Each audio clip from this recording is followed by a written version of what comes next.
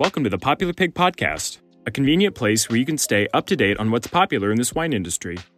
By listening to Popular Pig, you will receive invaluable information on the latest trends, news, and research from various experts who guide the global pork industry. Popular Pig is brought to you by SwineTech, the award-winning creators of SmartGuard and PigFlow. To learn how PigFlow can help you streamline your workforce and reduce piglet and sow deaths, visit swinetechnologies.com. Popular Pig is also made possible by Johnsonville Foods, Swine Robotics, SwineWeb.com, and Innovative Heating, the manufacturers of Hog Hearth. Welcome to the Popular Pig Podcast. My name's Matthew Rhoda, your host for today's episode. Today we're going to talk about the PRRS occurrence in the U.S. breeding herd. And joining us is Dr. Cesar Corzo of the University of Minnesota. How are you doing today, Cesar? I'm doing very well, Matthew. Thanks for having me. It's exciting to have you on. You had a great presentation at Layman Conference 3 weeks ago, I think now it was. And I'd love for you to be on the Popular Pig Podcast to share with our audience what you presented there.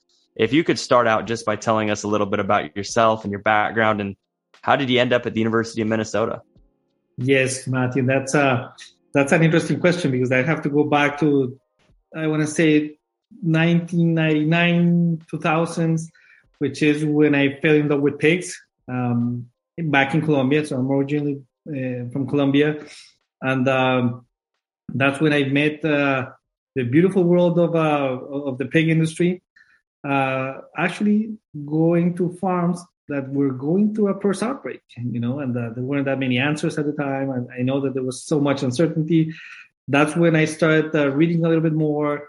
So I graduated in 2002. Then I went to the University of Guelph, got my master's there, working with Dr. Bob Friendship, and I did a little bit on epidemiology of Lawsonia iliaeris.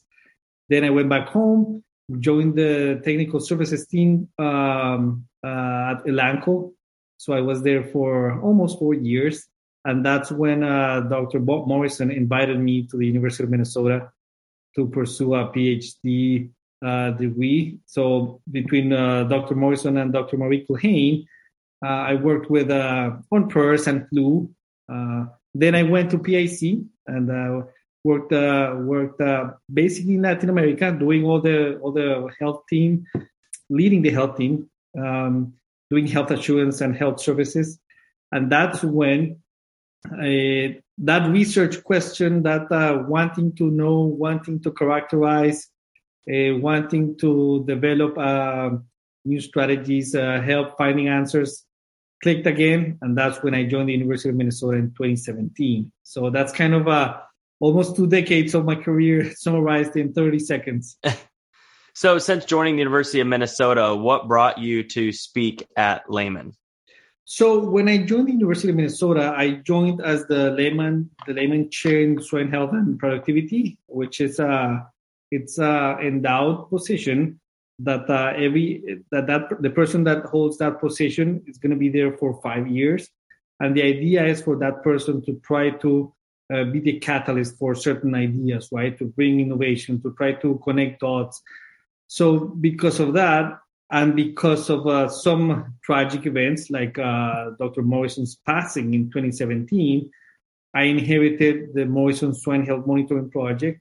And that's what has keeping me busy. And that's what we said, hey, let's just give a quick review on the PRRS occurrence at the Layman Conference, just because there's been some confusion, misinterpretation of our data. So we thought this is the perfect opportunity. Gotcha. So hopping into the PRRS occurrence in the U.S. breeding herd, I'd love just to start by asking you what some of the trends are over the past 20 or past 12 years that you guys have been able to identify.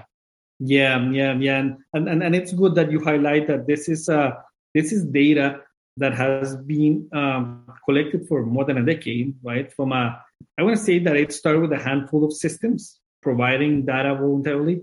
Today we have 38 systems that give us on a weekly basis their data. They tell us how many herds broke, or how many herds reach stability, or how many herds reach the naive, the status 4 category. So we get to see this as a thermometer. And throughout time, we were able to see that PRRS has kind of a seasonality behavior. It's kind of seasonal. We see trends very clearly in that breeding herds start becoming infected sometime during the fall into the winter, and then that's where the main part of the outbreaks occur, right? And then late winter, early spring, the number of outbreaks decrease.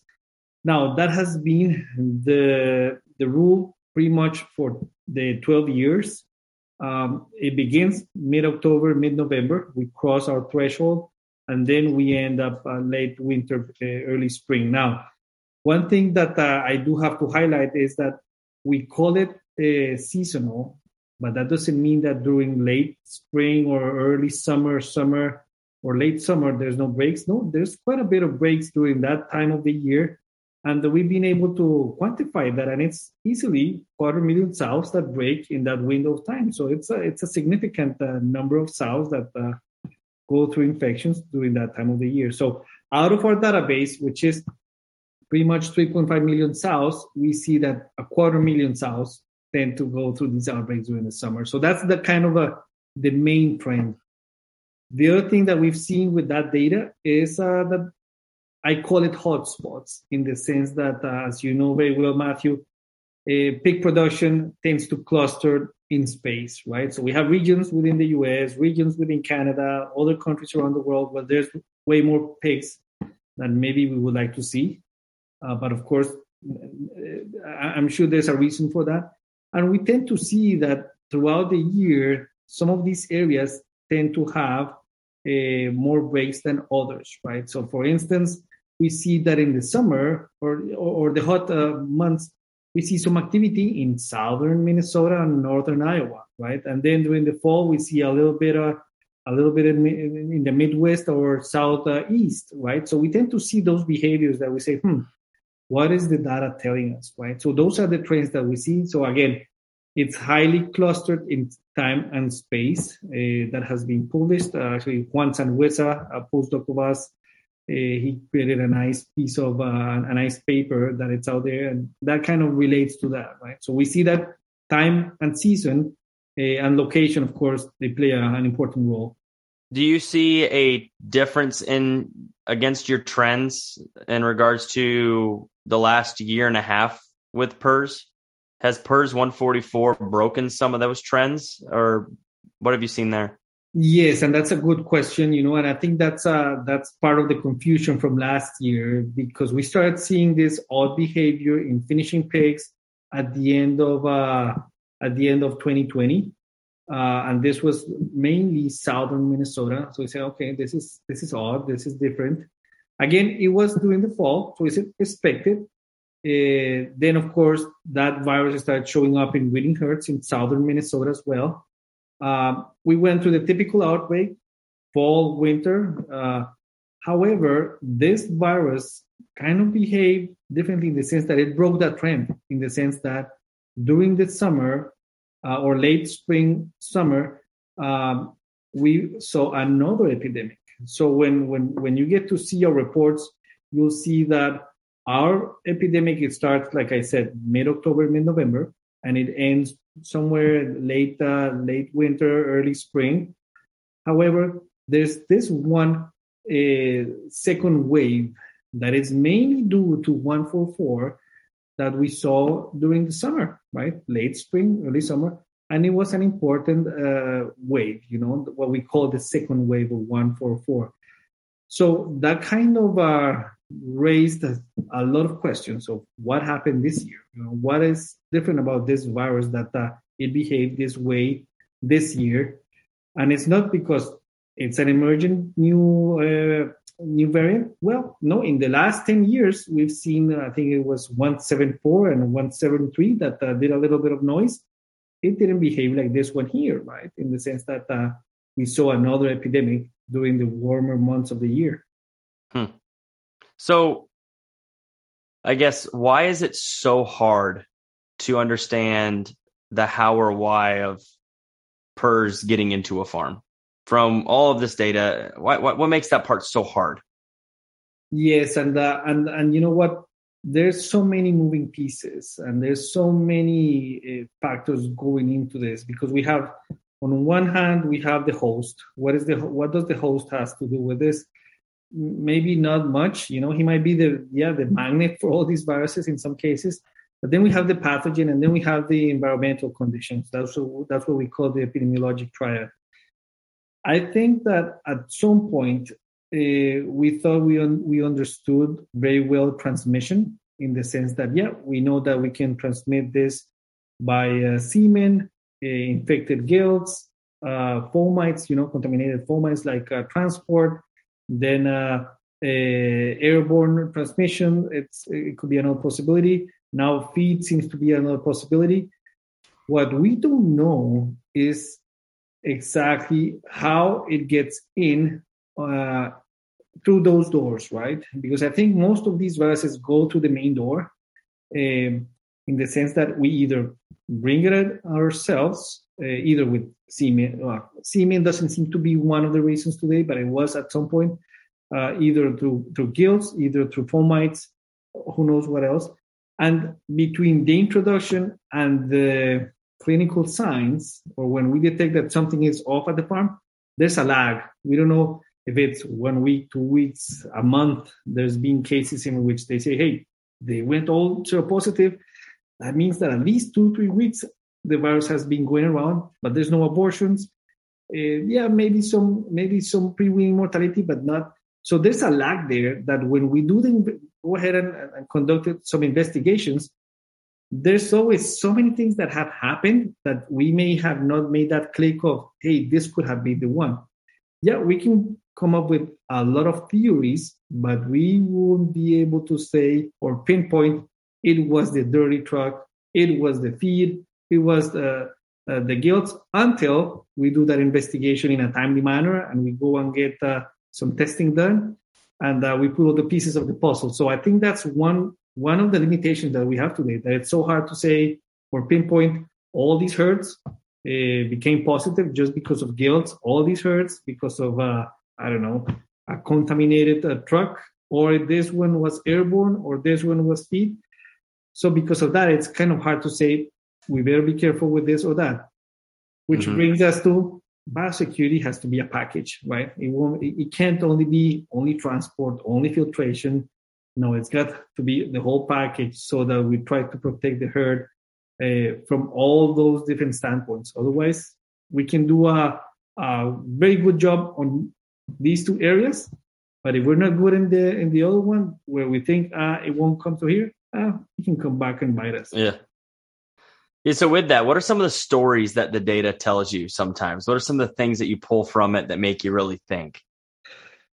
I think the latest one, Matthew, and I think this is one that first is good at generating frustration in the industry, and you know that very well. And both practitioners and producers, every year they have this level of frustration. And I think 144, to me, it kind of generate again another chapter of frustration, which is when we look at the data, and because we get to see where in the US 144 has striked, we get to map those farms, and we get to map those farms that have had an introduction of another virus, or those that haven't. We look at those maps, Matthew, and we can see that farms that broke with 144 are clustered in time and space. That's kind of interesting. It follows a natural pattern of disease spread. However, within those clusters, we see that, it's full of positive farms.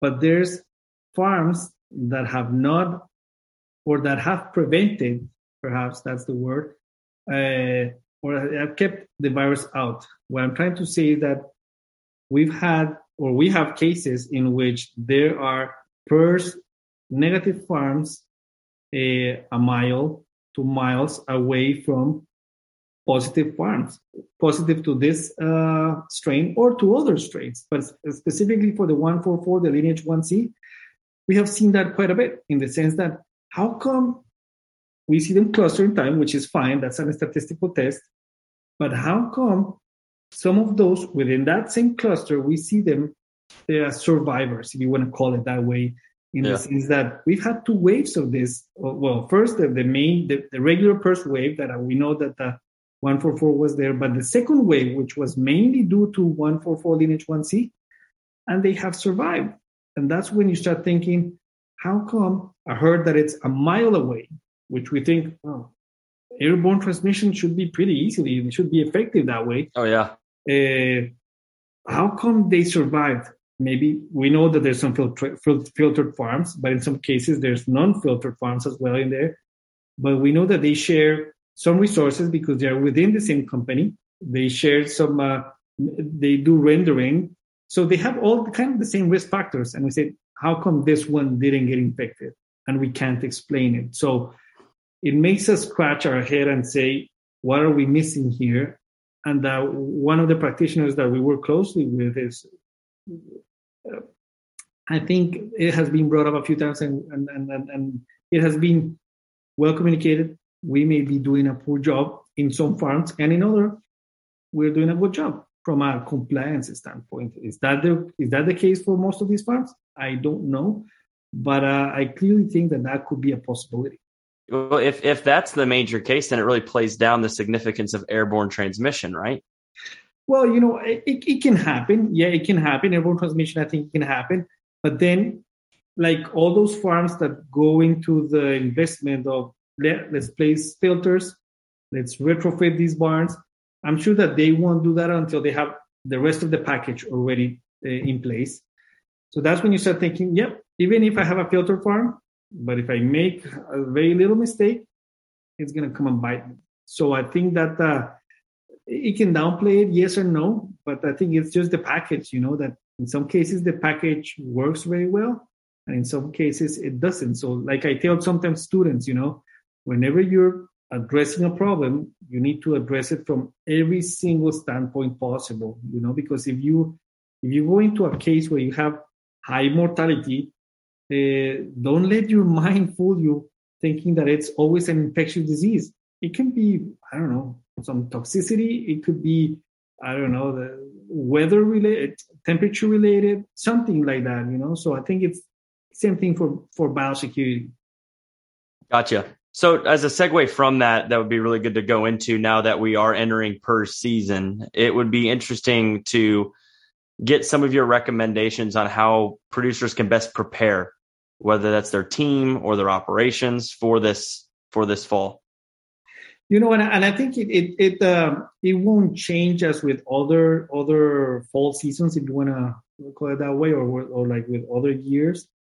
And I think the recommendation would be to let's go back to the basics, right? And let's just make sure that we review what we think we should be doing.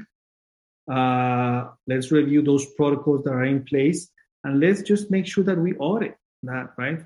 And it may take several audits to catch, hey, maybe we're doing this thing wrong here. Maybe we missed this little detail here.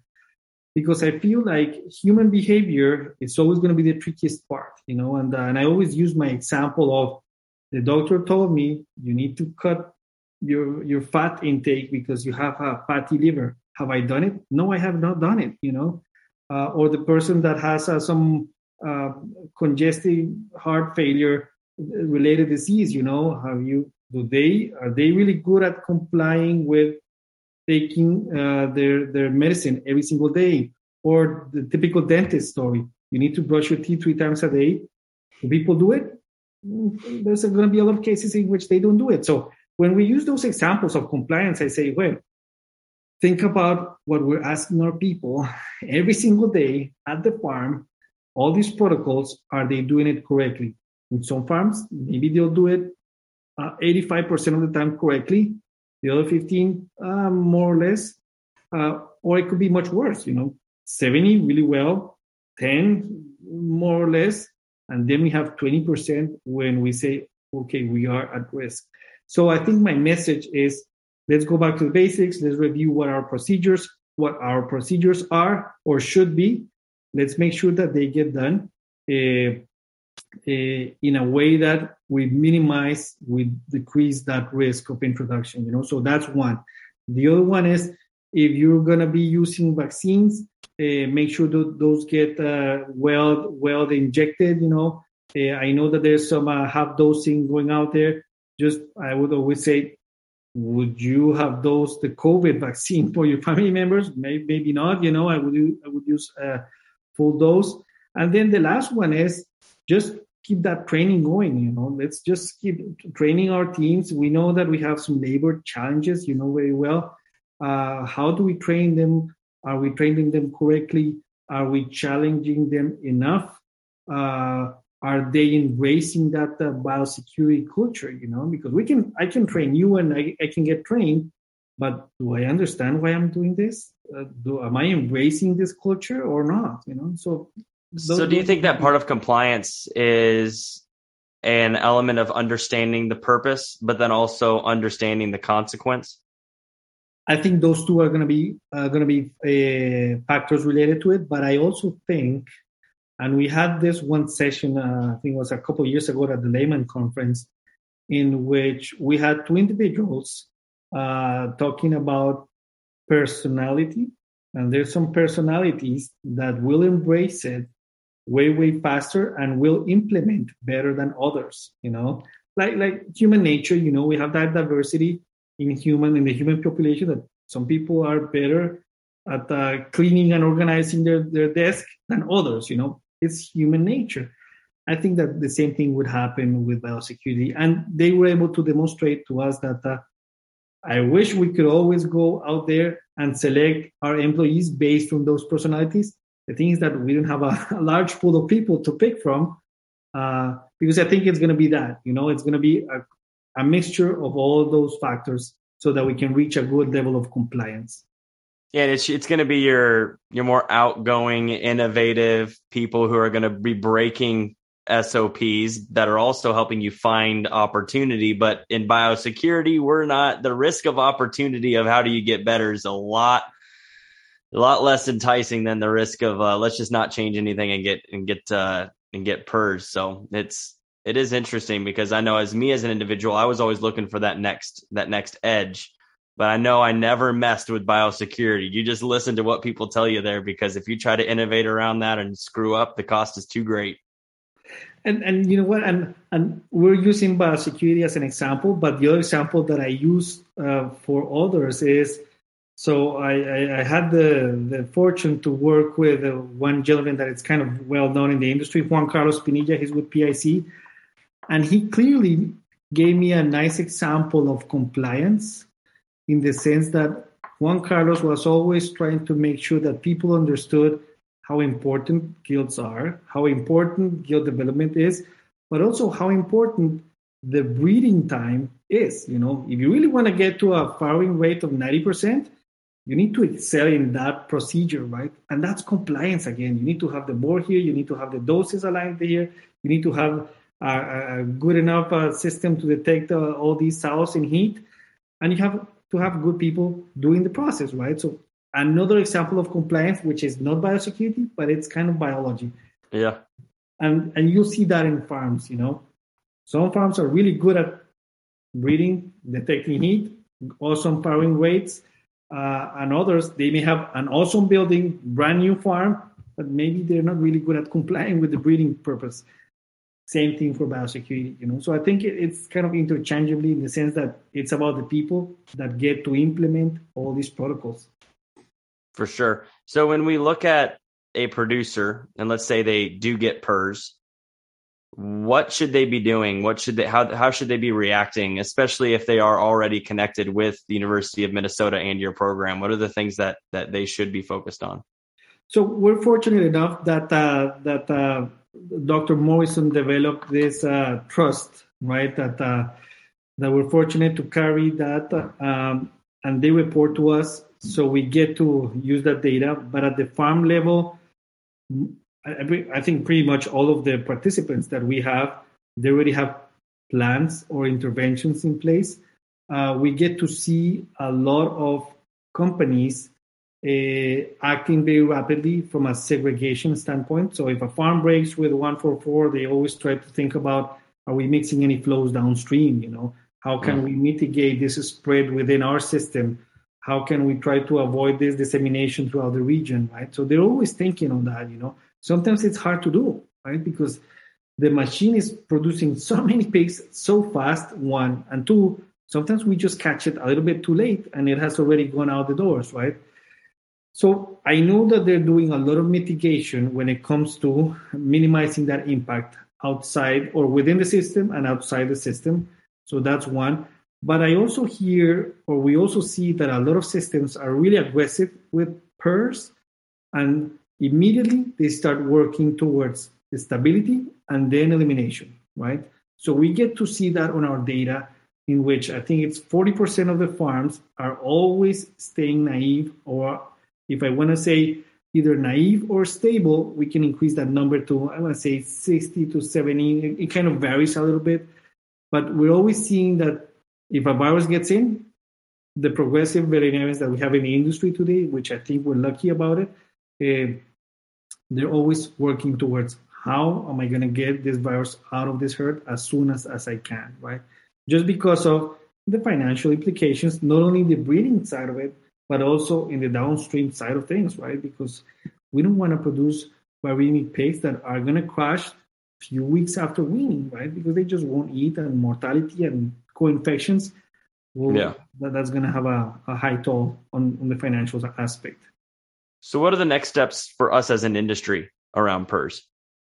I think that's a big question, Matthew, and I wish I had a good answer, but I'm going to speculate here in the sense that I think that because we have so much diversity, there's a new strain coming out, maybe 4 or 5 years, 6 years.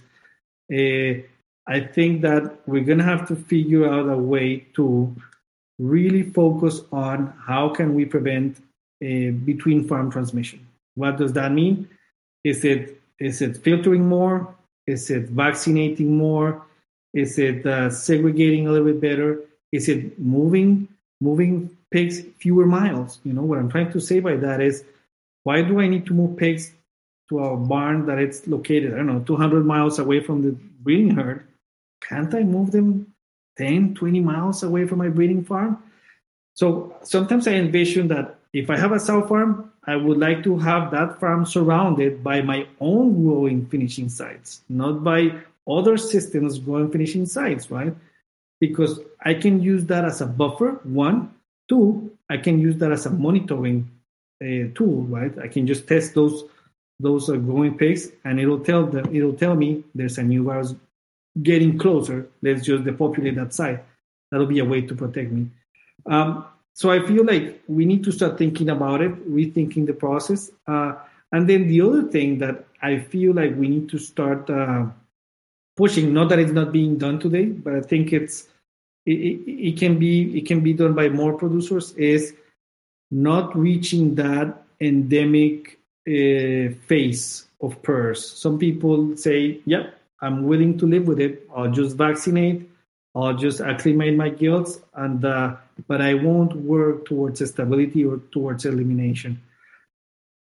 And I'm saying this just because the more we keep a wild type virus in a sow farm, the higher the chances of that wild type, if the herd breaks again, that wild type, the old one, may see the new wild type, and then that's when we start seeing some recombination. So same pig, so one pig gets infected with those two viruses, and then we start helping the virus do its job, right? Generating new variants.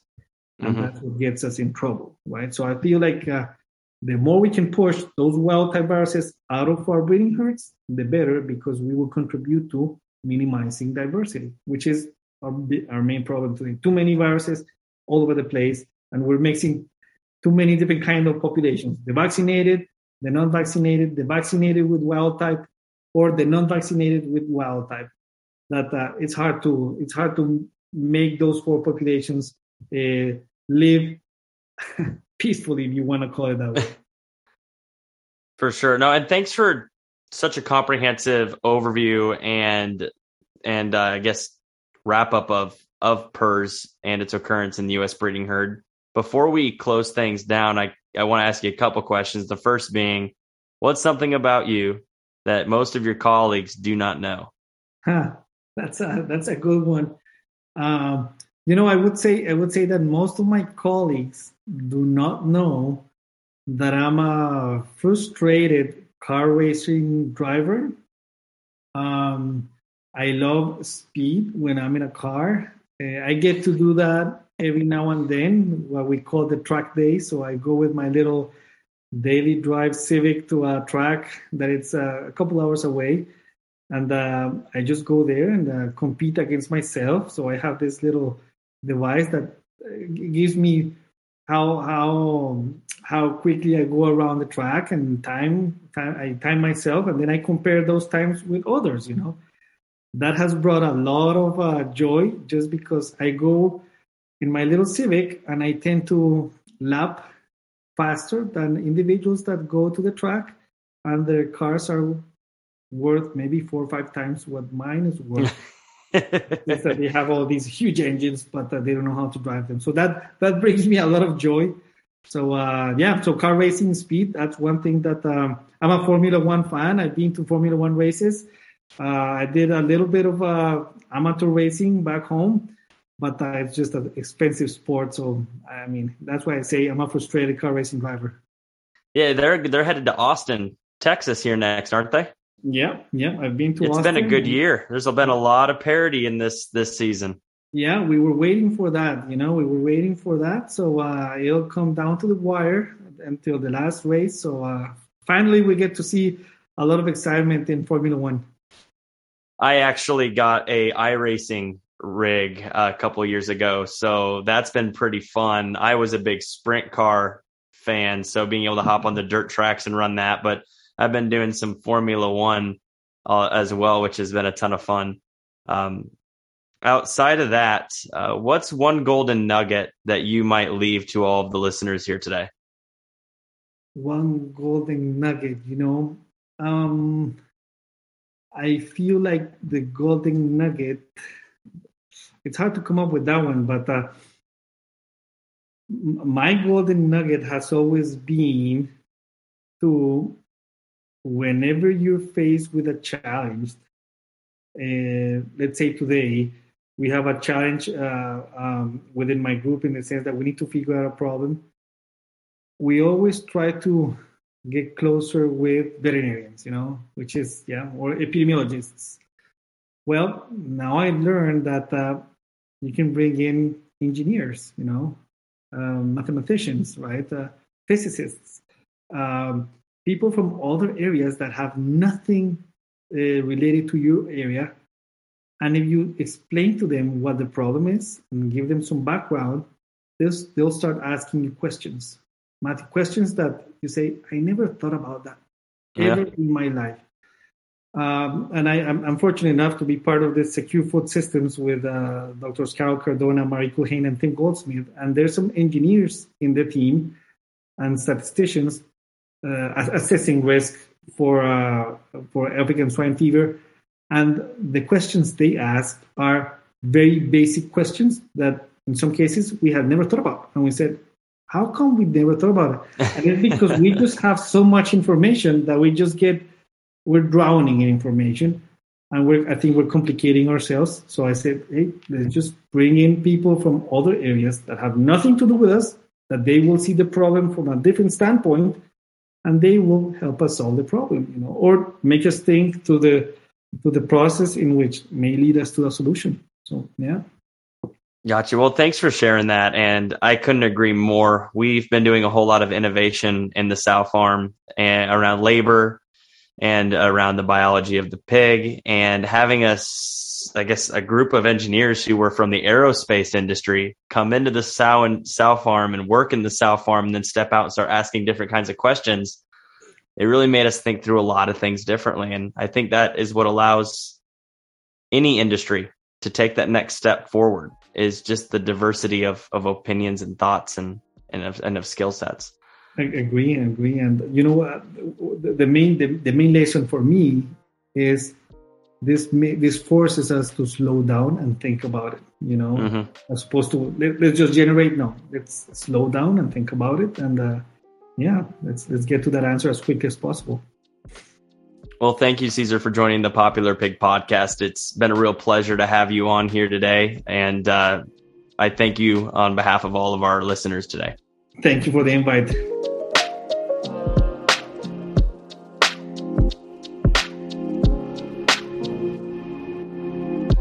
Thank you for joining us on this episode of Popular Pig. We aspire to learn and grow together through the experience and wisdom shared by our esteemed guests.